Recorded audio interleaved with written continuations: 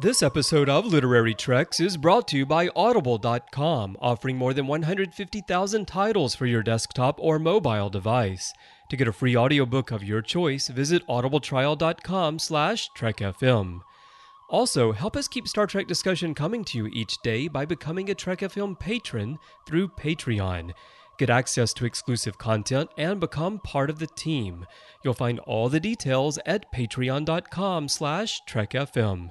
That's patreon.com/TrekFM.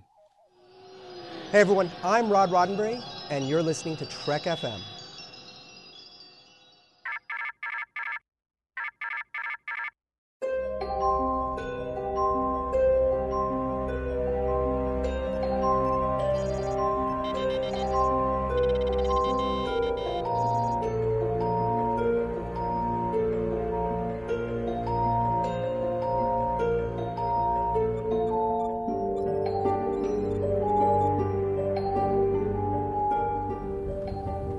Are you taking all these books?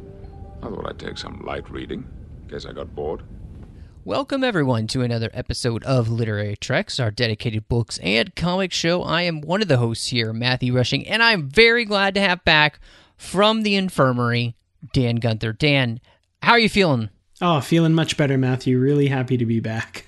Yeah, I was so sad for you because I know we were kind of excited to get together and talk last week in the news segment because we actually had some things to talk about. But I'm kind of glad in some ways that we didn't, because we had some more things drop for our news segment this week, which I gotta say I'm really excited about. And the first thing is we have another book cover to judge. Yeah, no, Matthew, this book cover is absolutely gorgeous. And one thing that you mentioned on the other side of the page here that I hadn't really realized until looking closely at this cover is they've changed the font of the Star Trek logo on here to kind of match the branding for the Star Trek 50th anniversary stuff we've been seeing around. And I gotta say, on the cover of this novel, it looks great. It looks really, really good. What did you think of this one? Well, I've got to say, we're talking about The Ladder Fire cover, which is James Swallow's novel that's coming out next year in March, at the end of March. And I'm with you. I really, this cover is sufficiently exciting, as we used to say back in the day on Literary Treks. The fact that we have the original series Enterprise, you know, it seems that they're at high warp, even though they're passing a planet. So maybe this is what it looks like when they're passing a planet. I really like it. I there's everything about this just kind of, it doesn't feel like somebody just went into Photoshop and created a blasé planet and put in the Enterprise and that's it. Like, I felt like some work went into this a little bit, and I appreciate the movement of the cover, and everything about it screams happy 50th anniversary. The only thing I'm surprised at is that the 50th anniversary logo is not somehow incorporated onto this cover. That, you know, like we talked about the Star Trek font at the top where it says Star Trek, and then below it the original series.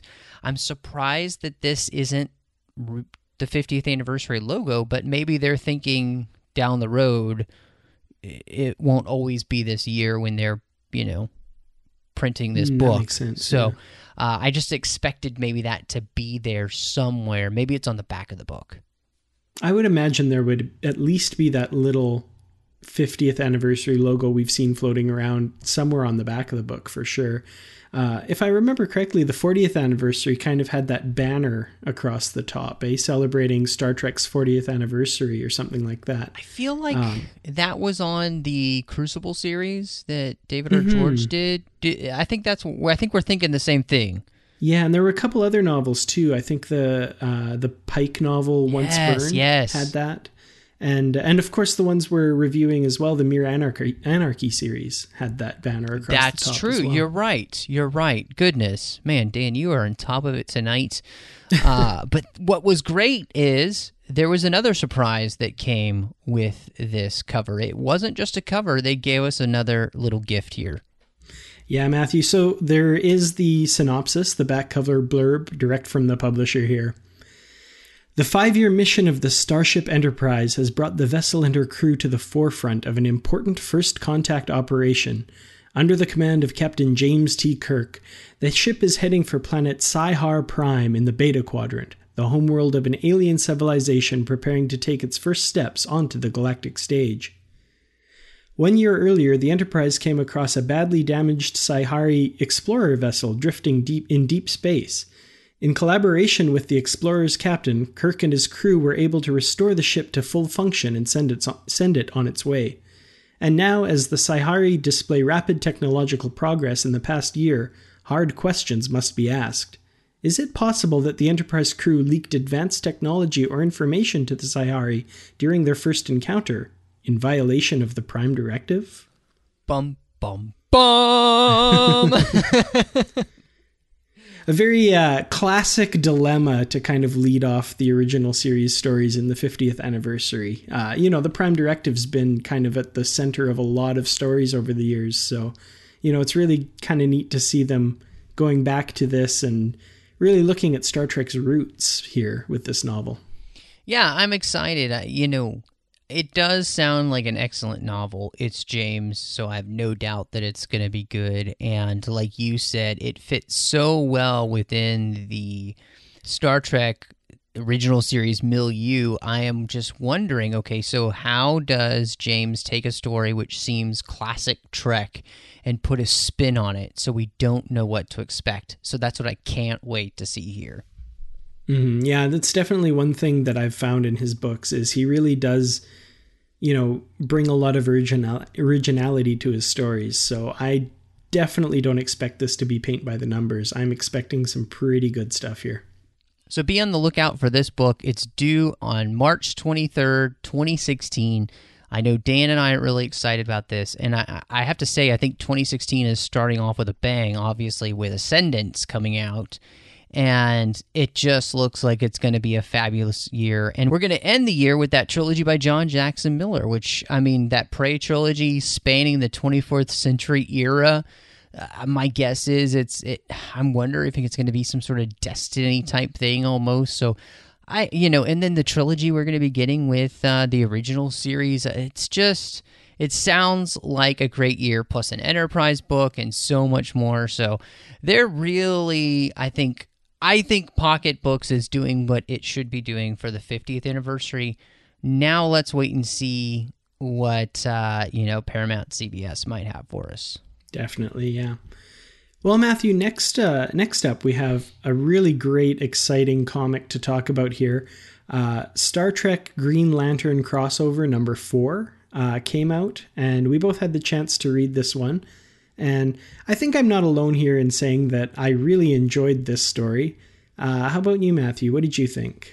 What I love here, okay, so we have part 4 of 6, and they finally do that thing like, you're not super familiar with the Green Lanterns, but this one does a great job, I think, of really furthering and kind of explaining how all this Green Lantern stuff works, so that they can really set up what's going to happen in the end. And so this does feel more like a transition issue in some ways, but I think it's needed, especially for, people who might be reading this for the first time. They're a Trek fan or they're a Green Lantern fan, and they need both sides to kind of be explained for them. So I think this is a well-needed, breather, but at the same time, very important information. And I'm not going to spoil it here because I don't want to, but the end of this, we hinted at something earlier in an earlier literary tracks of what might come here.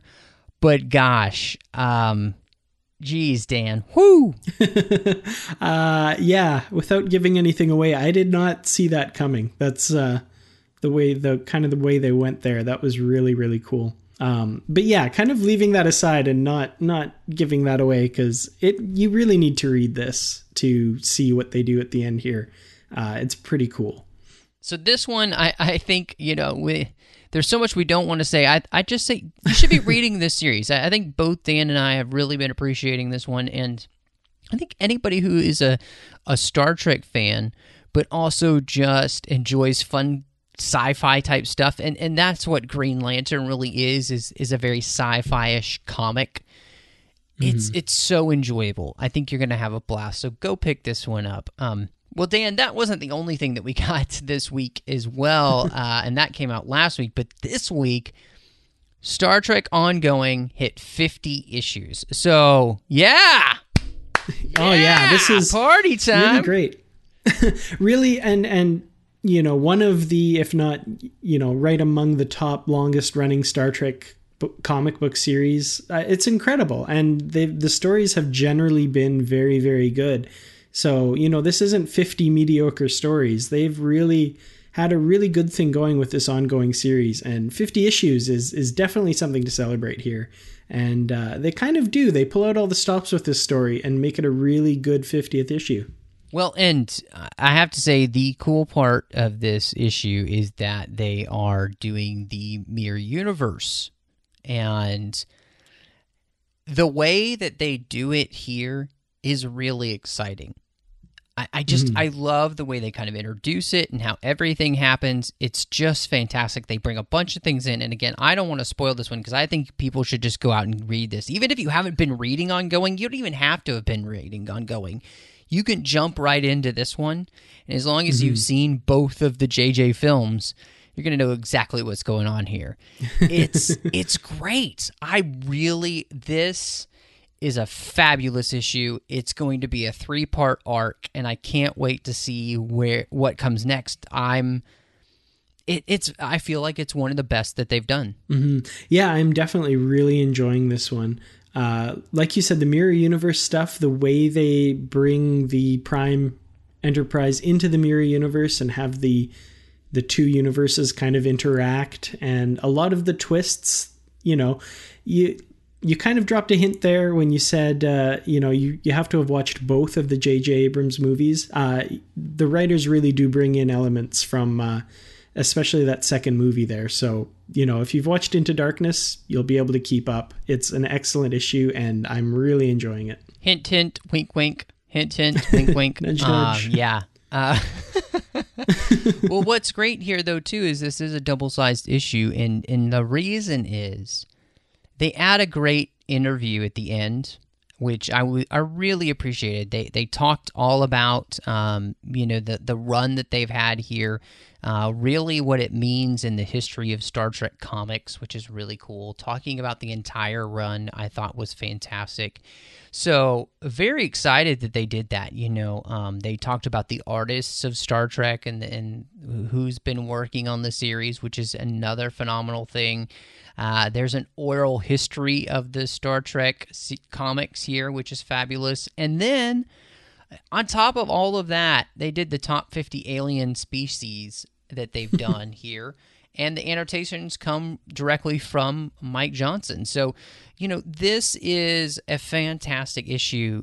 And they're really celebrating what they've accomplished. And they really should be, because as you said, Dan, the ongoing comics have been a fantastic continuation of the JJ verse, and I think for the most part have done an amazing job of really giving that universe some life, making it feel more real to us, and I really appreciate that. Definitely. That's one of the things having a movie franchise as opposed to a television franchise is you only really see these characters a few times and you don't get a lot of depth. And really the ongoing series is what is giving that universe its depth to me right now. So yeah, kudos to IDW for their 50 issue run. I hope it goes for 50 more issues at least, because I'm really enjoying these. Well, and I mean, they definitely have... They've got plenty of issues left as they move towards Star Trek Beyond, and I'm excited to see where they go as they lead up to that, and then hopefully, I mean, even if the JJ verse doesn't last after that, I think it's worth keeping the comic up, because the comic has, in some ways, a life of its own at this point, and I think it proves that it deserves to be around. For sure. Well, before we head into our feature talking about the book this week, we're going to be talking about Warpath. I want to remind everybody that Literary Treks is part of the Trek FM network, which means we are part of over 20 different shows and feeds there covering all parts of Star Trek and beyond. And no, I don't just mean Star Trek Beyond, the new film coming up. We're talking about the 602 Club, where we cover all things geeky. So check us out at itunes.com/TrekFM. You can also find us on trek.fm. That's our website online, where we've got all the different podcasts that we do. We've got all the different show pages, all the different links there. You can find us on Twitter at TrekFM. Facebook at facebook.com/TrekFM. You can also find us in the Babel Converts, which is our listeners-only discussion group, a really important place to go if you just want to dive in with the conversations with all the different listeners of the network. Just type Babel in the search field on Facebook or go to the website and click discussion on the menu bar. That's at trek.fm. And one of the coolest places you can also go, Goodreads. Because we're a books and comics group, we're on Goodreads. We've got our bookshelves there. We've got what's coming up next, so you can stay current with what we're reading and be ready when we talk about it on the shows. And we even have discussions there as well, just about the books and comics that we're reading as well. So it's a fantastic place to go. So go to all those places, check us out. And like I said, hit us up on iTunes. We're a feature provider there. And I have to say, we'd really appreciate some new star ratings and reviews, because that really helps Literary Treks and any of the shows on the network grow. And we say that, and I mean this with all sincerity. Plenty of articles out there talking about this. iTunes is the main place where people get their podcasts. So even if you don't listen there, most other people, 80% of people, that's where they get their podcasts, and that really helps this show grow. So we really appreciate everybody who's gone there and done that. Give us a 5-star rating and review, and we really appreciate you. Well, Dan, we've made it through the Worlds of Deep Space Nine series, and now we are off to, I think what you might call the Mirror Universe series almost, because as much as we're moving towards the Ascendance arc, they throw in this whole other thing first. There is a bit of a detour here. You think the story's kind of going one way. Yeah. And I mean, obviously, reading this in hindsight and going forward, I mean, we've got 2 Kiras, but that's not enough. We've got to throw in a Mirror Kira as well eventually and really mix things up. So. Oh, wait, and Ilana Gamor. Yeah. So from a few different universes. So basically, it's just a bunch of Kiras and Cardassian Kiras all running around. Which, don't get me wrong, I'm on board. I mean... more Kiras, the better. Yeah, you can never have too many Kiras. I mean, we may as well even throw in your Lara Croft Kira from that ongoing Kira Croft, episode a while ago. Yes. Yeah. But before we get to the stories with, a multitude of Kiras, we have Warpath by David Mack, kind of leading us into that little era of the Deep Space Nine relaunch. Yes, it's an interesting ride. So let's just start with Warpath. We'll leave everything else for when we talk about it. But one of the things that this book does is it has everything just kind of go from bad to worse. I mean, because the book starts with Kira having been stabbed in the chest and Ro, most likely her spine having been broken. And things just progress from there. I mean, it's like a downward slope. I mean, if you thought you were in hell at the beginning, they literally kind of descend into hell by the end of this book, before, well, I don't know if things get better. We haven't gotten that far yet. Yeah, no, it definitely starts in a very dark place, and it doesn't get much brighter at all. Until we get to the end, and there's some hope there. But yeah, definitely, it's a dark book. There are a lot of themes running through this book, things to do with depression and. It really does come from a dark place, and it feels, I don't want to say it's tough to read, but it definitely does make you think of a lot of the issues that are going on with the characters in this story. And you really kind of get pulled into their world and understand what a huge shock this has been, and what a big, what a trauma this has really been for a lot of our characters here. It's intensely Deep Space Nine.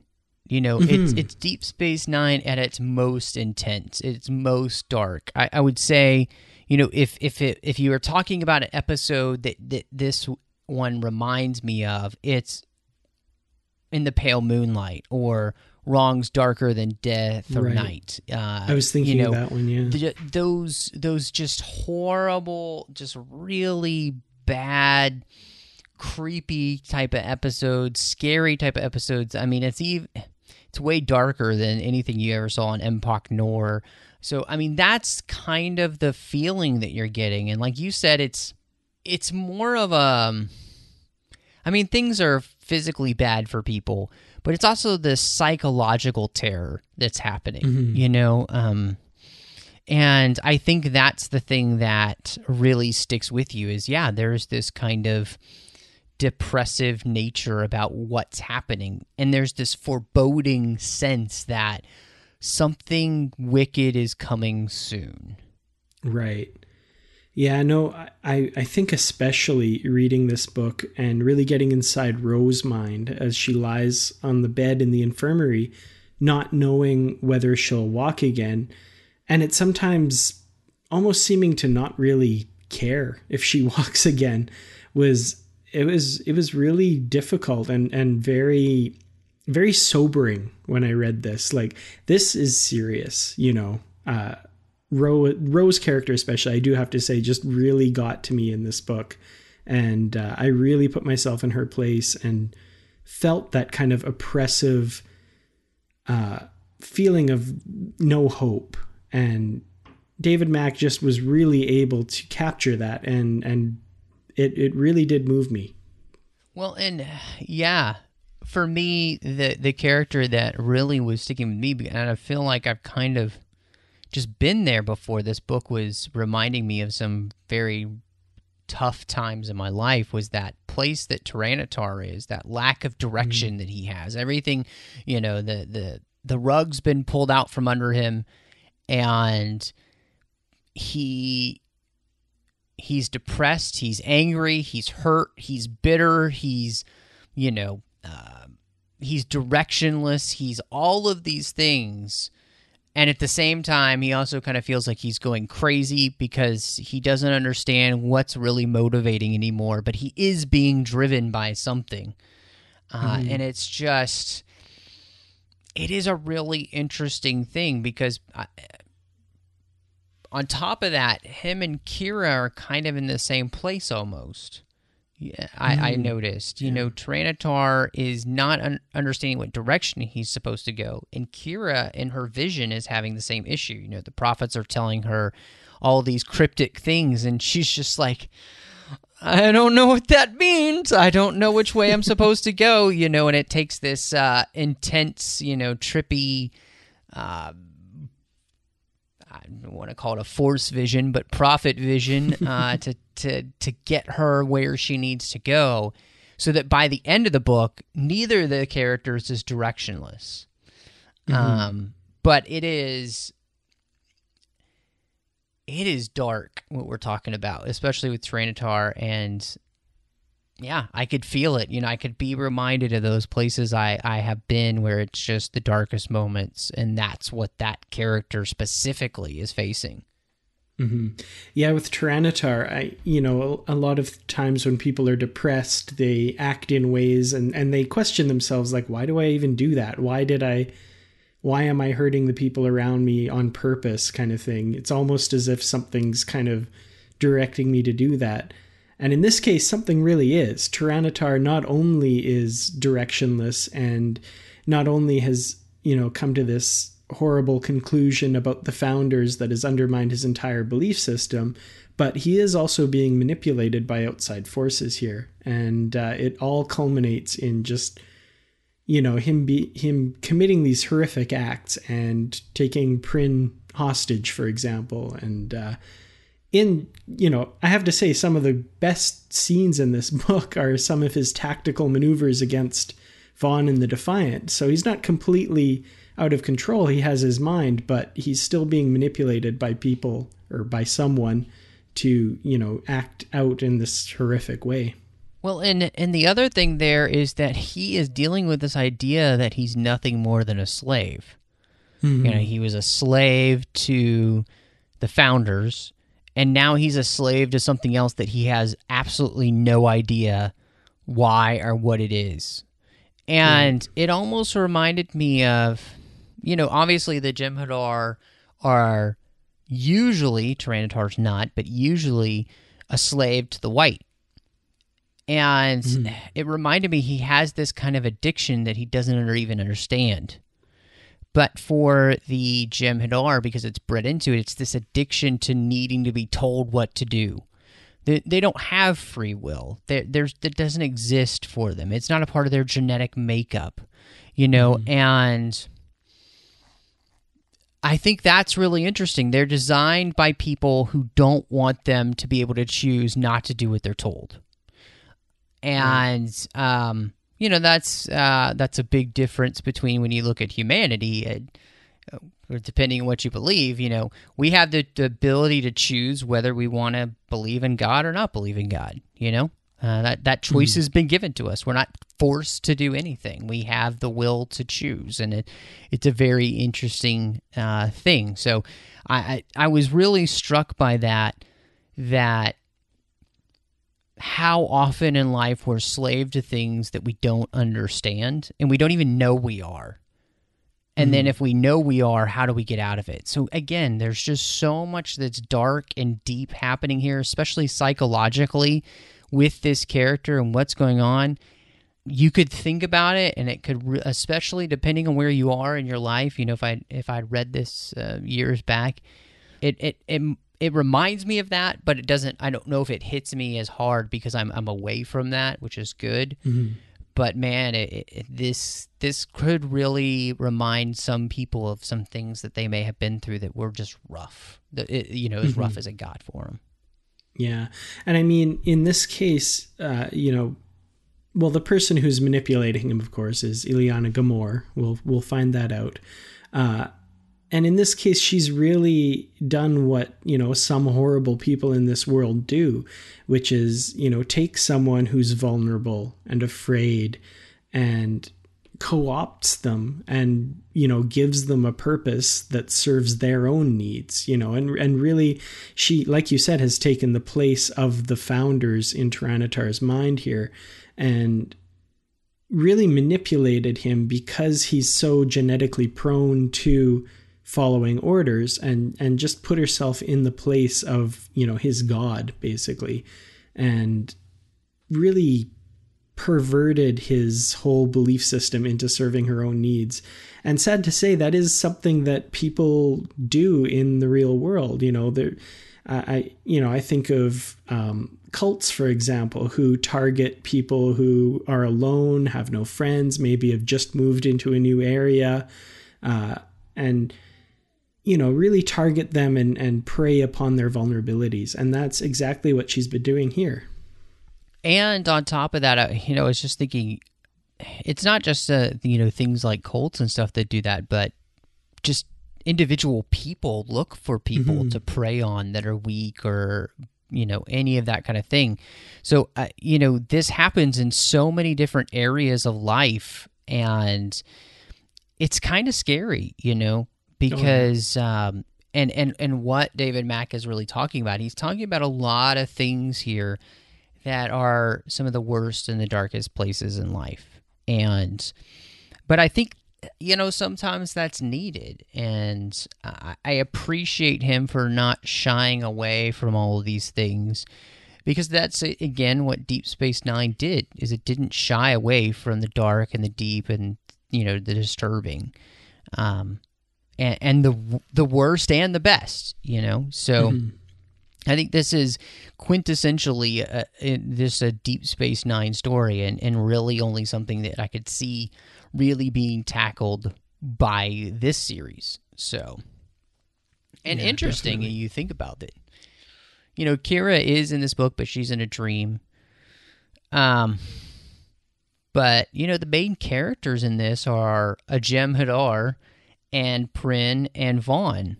They're really the ones we're really focused on most of the time. And yes, again, Kira's a part of it, but hers is so dreamlike and everything. It's interesting to see, again, a Deep Space Nine book really taking Star Trek in that direction of, we don't have to have it be the main characters. We can have it be these characters we've just created for the books, and it's fascinating because I don't even care. I'm just really plugged in to what's happening with the story. So well done, David Mack. Yeah, definitely. And I mean, this whole series up to this point has really done such a great job of really rounding these characters out and making them full and realized and fascinating in their own rights. They don't have to have been on the television show to get me to care about them. I was, rereading this novel. I read it years ago, of course, but rereading it now, it really amazed me. And I stopped and realized halfway through just how much I care about Vaughn and, his rage when he thinks his daughter has been killed. And neither of these characters are ones that ever graced a television screen in Star Trek. They're pure creations of this novel series, and they're just as important to me as Julian or Jadzia or Ezri or any of them. They're really, really great. Well, Prin and Vaughn, it's the heart of the story, I think, and the thing that really will get you misty. I think in the eyes as you're reading it. Oh, is that dust in my eye? No. It's just a Prin and Vaughn story. And they have been through so much together. And I like the way that David writes the story to allow them to let go of everything that's happened. And the way he does it is even there's the language in there of, it's not like it's forgotten. But there's no reason to say, I forgive you, because they've come to the realization, they've had that thing happen where they know they're all each other has. And so whatever has happened in this past has happened, but it doesn't necessarily matter anymore. And they've realized what's more important at this point. Yeah. And it was a beautiful, beautiful part of the story for me to watch that came, and it comes about so organically. I don't feel like it is forced, because again, they've slowly been moving to this, but to finally have this be the catalyst, it makes so much sense. And it's, again, I feel like it's so well written and so well done that I'm glad to finally see it here. We'll have to wait and see if they get their happily ever after as father and daughter. But it was a great storyline to see kind of that part get a bow. Mm-hmm. And I mean, a lot of the story is, Vaughn coming to the rescue of Prin. But at the same time, I don't want to downplay Prin's part in this story. She has really turned into an incredibly strong character. I have to say, I really, rereading this, I really paid attention to her scenes, her very slowly and meticulously attempting to, thwart Tyranitar while in the runabout and all this stuff. I really admired her character, and I just kind of had to say that man, she is really kick-ass. I really like her.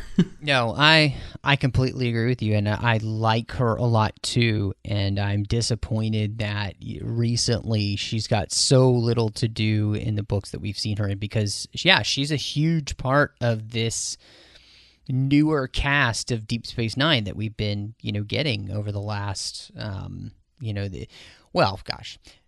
from this point, since we had gotten in Avatar all the way to here, she was a huge part of that. And as the books continued and as they are now, she has progressively got less and less kind of important, which is sad because she's a great character. And I hope to see more of her as we move forward, because I think I think it's needed. I just think like there was too much time invested in her not to really have her be a main part of the storyline. So, yeah, definitely, for sure.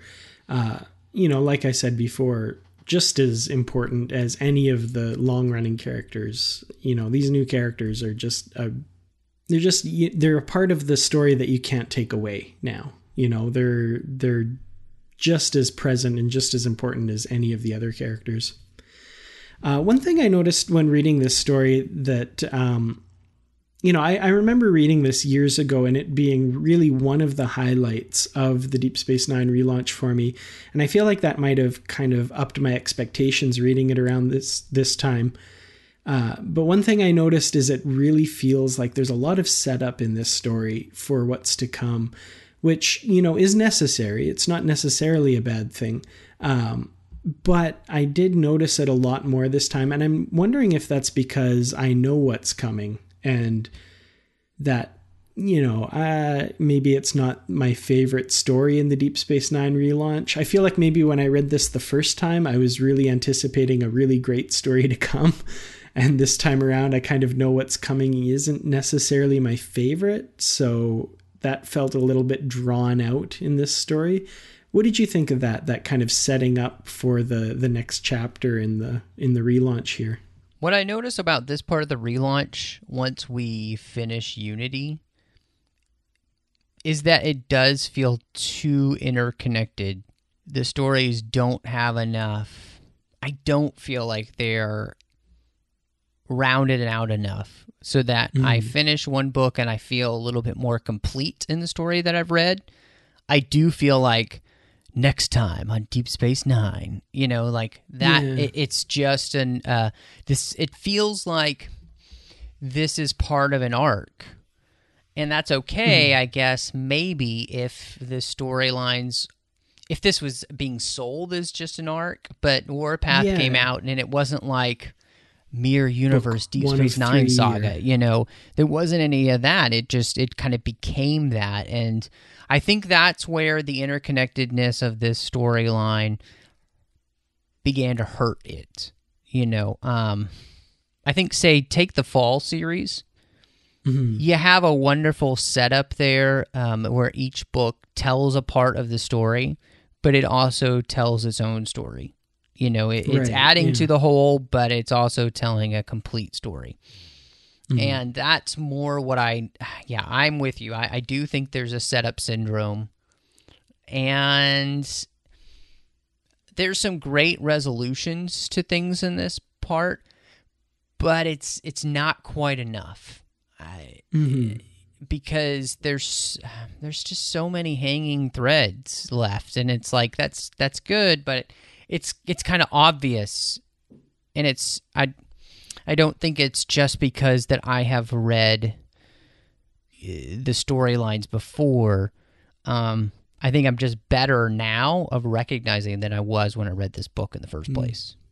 That makes sense. Yeah, that might very well be the case. I can't remember exactly how old I was when I first read these, but yeah, there's definitely a different sensibility when it comes to reading these stories now, and I definitely look for different things than I did back then. So that's a very good point for sure. Well, how did you take, because it plays a big part of this story, but how did you take Kira's drug trip through, the celestial realms to, Bajoran Minas Tirith? Well, it was, I remember really enjoying that story, and mostly for the journey that Kira is kind of put on here, kind of fighting through what she's gone through and learning about herself and learning, what her place might be and that kind of thing. I find it very interesting that since this story, that same thing with Kira has kind of been played out again a little bit. I'm thinking of the first book of the Fall series. Kira kind of goes through a very similar thing in that one. And then almost in the latest David R. George book, she's, not going through a vision per se, but she's in very different circumstances by herself, kind of having to figure things out. And I feel like this is kind of a tack they've taken with her character a few times since this point. But, as the first one of those stories here, I really, really enjoyed this one. Well, and what's interesting for me here is I feel like by the end of the story that they were kind of setting up that this is going to be the Ben and Kira show.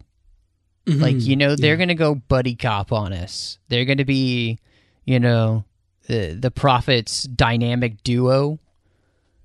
Right. They've got their emissary. Yeah, they've got their emissary and they've got his right-hand person. That never plays out because obviously the storyline just stops and we never get the resolution to that. So I'm really hoping that plays out in Ascendance because... I hope so, yeah. Because one, the whole point of Ben in this storyline too is that he senses something's coming. Strangely enough, a part of him is still in the Celestial Temple. He can't... It's almost like the Nexus with, the echo of Guinan being there. And, it's just really interesting, and they're really setting up something very cool here, especially with the Evok and the Bajoran standing against, the Ascendants, and the fact that them both defending the temple, and they both look to the temple for things, and it's led them both to good things and the Ascendants to be murderers, basically. So yeah, it is a frustration, like we were talking about with the setup syndrome, is that it's setting up something really cool that still has never been paid off. And then, of course, the payoff with some of these characters later on, I haven't as much enjoyed. I still don't agree with where Sisko is as a character, and I don't love that I haven't seen how Kira goes from this to being a Vedic well enough. So I'm crossing my fingers that storyline gets told in a way that makes sense and makes it feel like, oh, that's what I wanted to see. Like I don't even know what I want, but I know that I want it to just make it feel like it's the right choice for those characters. So does that even make sense? Yeah, no, that definitely makes sense. And yeah, kind of echoes a little bit of what I was saying before, that, yeah, maybe I didn't quite enjoy this story as much before because, yeah, I have been disappointed in some of the directions that the story has gone after this.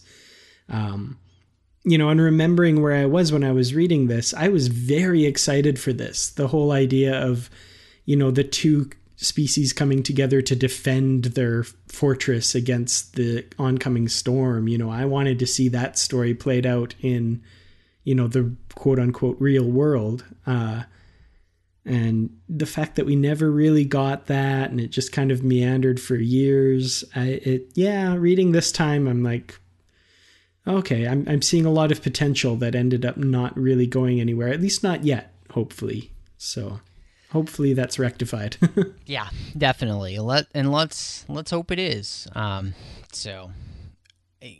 one of the things before we wrap up that I thought was interesting, it was a really interesting theme, was kind of the idea of personhood. We all have something that is so deeply ingrained into who we are that if you take that core away, you're either completely destroyed and you want to turn to something like suicide, or you have to find a way to move forward and find new purpose and new reason for being. And a lot of characters are going through that. I think, Ben is trying to figure that out. Sisko, he's not quite sure exactly what he's supposed to be doing. He's been offered the promotion to Admiral. God, I wish he had taken it. But, he's not quite ready for that yet. Kira, she seems to be in a transitional place at this point now with her experience with the Celestial Temple and the Prophets and what they've shown her. Obviously, Tyranitar. And then, of course, Ro having this life-changing event, and Prin and Vaughn having these life-changing events, and all of these things, either taking away or putting together who we are as people. And I just thought it's a small thing, but it was a really interesting thing to see because, I think we've all been in a place in our life where we feel like something finally came into place or something major got taken away. And both of those things have profound impacts on how our lives go. Definitely, yeah. No, that was something that, very obviously we see that played out with Tyranitar, and we've kind of talked about, that kind of idea that, his whole purpose has been stripped away, and, he's obviously acted out in a very visceral way. But we see the same thing with Vaughn, and, he thinks that his whole purpose for being has been torn away from him. And, it causes a very different reaction in him in that he wants to fight to get it back or to, destroy the reason that that thing was lost. And, his crew worries about him, rightfully so at some points. But it really galvanizes him and pushes him. And I think with Ro, for a little bit, we kind of get the opposite reaction to that, where, she is an officer and a very active person, and it might be that she can never do that again. And it pushes her in the opposite direction. She wants to give up. She doesn't see the, until she kind of wakes up to the fact that she can fight this and come out of it, rather than being locked in that depression. She can fight through it and really come out the other side a stronger person. And it's really interesting to see that played out with these characters. It really is. I mean, it's just a great, it's a great storyline. There's so much good that's happening in here, and it leads me to want to ask, for you, how would you rate Warpath? Well, it still remains one of my favorite stories, especially, coming into these last few novels. I think it's my favorite of the last, the last three novels of the Deep Space Nine relaunch, and possibly from Worlds of Deep Space Nine. I think I enjoyed it a little more than those as well. David Mack's writing always has a way of just pulling me in and really keeping a hold of me from the first page to the last. And, there are some very quintessential David Mack moments in this book where, reading it, you can totally tell, he's on fire in some of these parts. Also, a little aside note here, I have to say I always love David Mack's little references, and there were a few I actually had to look up to his, with the Nausicaan, assassin. There were a lot of references to the story that they got the name from, Nausicaa of the Valley of the Wind. There's a lot of really great references in, their whole belief system and stuff that he peppered this story with, which I thought, it was quintessential David Mack. I really loved it. So I would have to give this one probably a little lower than I did when I initially read it, but I would say a good 4.5 stolen assassin weapons out of 5. Yeah. No, that's good. For me, I think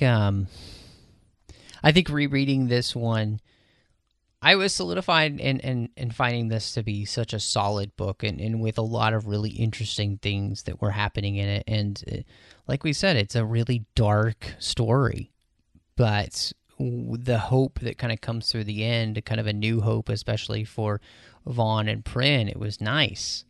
As well, you've kind of gone through the fire, and you've got that new hope of Ben and Kira kind of finding that they're back together again. The dynamic duo is back.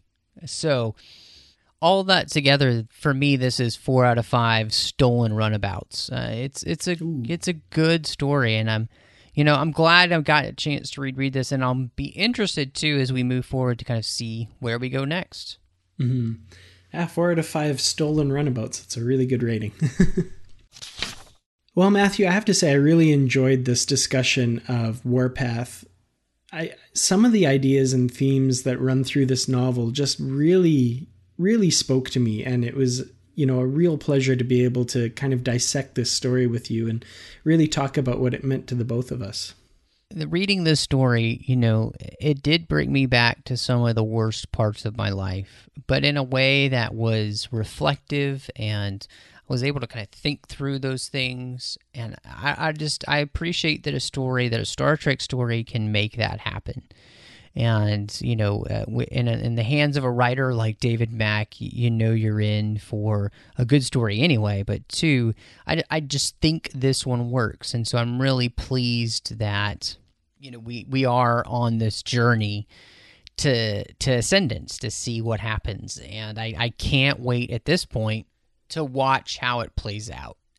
So glad everybody's on that journey with us too. It's going to be exciting. Don't forget, if you'd like to just send us some contact about the show, anything you hear here on the show, or just ideas or thoughts or anything like that, go to trek.fm/contact. We'd love to hear from you. Choose a show, choose Literary Treks, and that'll come to me and Dan. Also, if you'd like to leave us a voicemail, just go to the sidebar on the show page or go to speakpipe.com/trekfm. Of course, like I said, we are on iTunes at itunes.com/trekfm, and Twitter at trekfm, and Facebook at facebook.com/trekfm. Really would like to thank the associate producers we have for the show. We have a brand new associate producer, Bruce Gibson, along with Brandon Shea Matula, Ken Tripp, and Will Wynn. All of these guys help keep the show coming to you each week through Patreon. And it's through their support of Patreon that Literary Treks and all the shows on the network come to you. If you want to know more about Patreon and how you can help make sure all of this content keeps coming to you each week, we love keeping it pretty much ad-free for you guys. We love keeping it just the content, just people getting together to talk about Star Trek things and beyond. Go to patreon.com/trekfm. We've got lots of different milestone contributions that we're trying to reach, and great perks for you. Those include early access to content. We have the brand new Patreon zone right there on our brand new website that Chris has been working on. And if you $5 a month, you can get all the wallpapers, the ringtones that Chris has put on there. You can get shows early, all of those things, and that's only for supporting us at $5 a month. And if you're doing $25 a month, hey, you could be on the Patreon's Roundtable every month. It's a podcast just for the listeners and all the hosts around the network to have a good time, get to talk something about Star Trek. So check us out at patreon.com/trekfm and see how you can be part of the family. Well, Dan, when you're not running away from Nausicaan assassins, where can we find you online? Well, Matthew, I got to tell you, those Nausicaan assassins, they're hard to shake sometimes. But, when I manage to elude them, you can find me online at www.treklit.com. That's my website where I review Star Trek novels, both old and new. I'm on Facebook at facebook.com/TrekLitReviews, and on Twitter at TrekLitReviews, and my personal Twitter feed at Kertrats, that's Kertrats, and I'm also on Instagram at Kertrats47. And Matthew, when you're not being shown some kind of trippy prophet vision, where can we find you? Man, where am I? Wait, Dan? It just went all white. So I hope you're still there. You guys can find me when I'm not here on Twitter. Do I get reception in this place? Jeez, I don't. Anyway, you can find me on Twitter. All I hear is a deep thrumming heartbeat. You can find me on Twitter at MattRushing02. You can also find me doing that Instagrammy thing at mrushing. I'm doing the 602 Club, where we talk about all things geeky here on the network, as well as The Orb with Christopher Jones, where we talk about all things at Deep Space Nine. And of course, I also have my own personal blog at 42lifeinbetween.wordpress.com. Well, thank you so much for joining us. And until next time, live long and read on. What do you call that, light reading? To each his own, number one.